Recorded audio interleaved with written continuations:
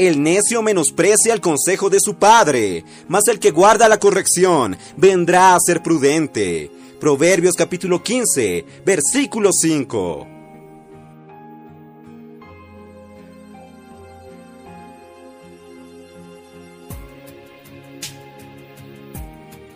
Oh Señor Jesús, amados hermanos, amadas hermanas, queridos amigos, gracias al Señor, estamos en el día 13 de mayo, y en este día, en el libro Días más sabios, veremos que debemos dar valor a la instrucción del Padre, oh Señor Jesús.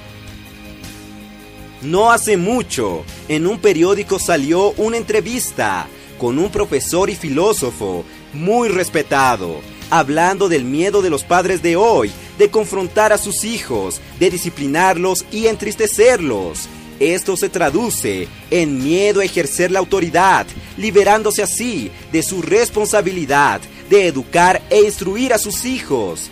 Esta excesiva preocupación por mantener a los hijos haciendo siempre lo que les gusta, contentos a toda costa, por miedo a rechazar sus deseos, acaba no construyendo en ellos algún valor verdadero y permanente. Y el filósofo y profesor terminó diciendo: esta condición en la que la gente está constantemente tratando de satisfacer estas necesidades debilita a la nueva generación. Señor Jesús, queridos hermanos, debemos aprender de Dios, nuestro Padre querido. Él nos trata como hijos y no podemos menospreciar la corrección que viene del Señor, ni desmayar cuando somos reprendidos por Él, porque el Señor al que ama disciplina y azota a todo el que recibe por hijo. ¡Oh Señor Jesús! Y una cosa es segura, Dios nos disciplina porque es provechoso, para que participemos de su santidad. Esto lo podemos ver en Hebreos capítulo 12, versículos 5 al 10.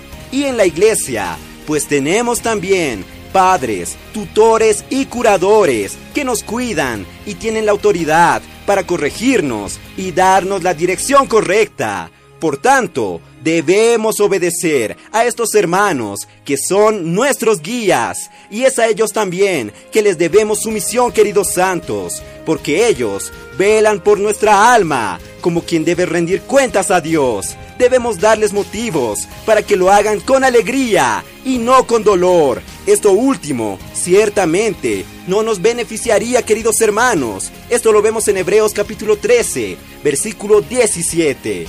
Y como vemos en el versículo de Proverbios de hoy, queridos santos, el que guarda la corrección vendrá a ser prudente. ¡Oh Señor Jesús! Queridos hermanos, gracias a Dios, somos sus hijos y tenemos un Padre que cuida de nosotros y cuando necesitamos también nos disciplina, mas todo para nuestro provecho, para que seamos partícipes de su santidad.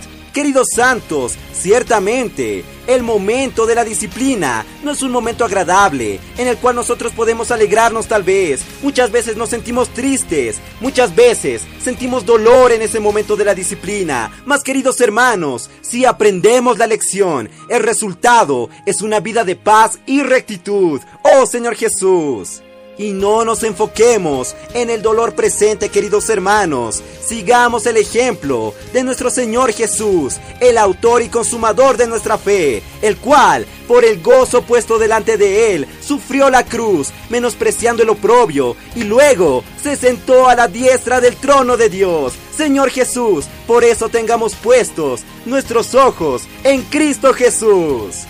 De esa manera no veremos las dificultades ni el dolor, sino veremos el premio, el galardón que nos espera, queridos hermanos. Aprovechemos la disciplina de Dios para ser perfeccionados y ser santificados. Así un día podremos reinar con Cristo.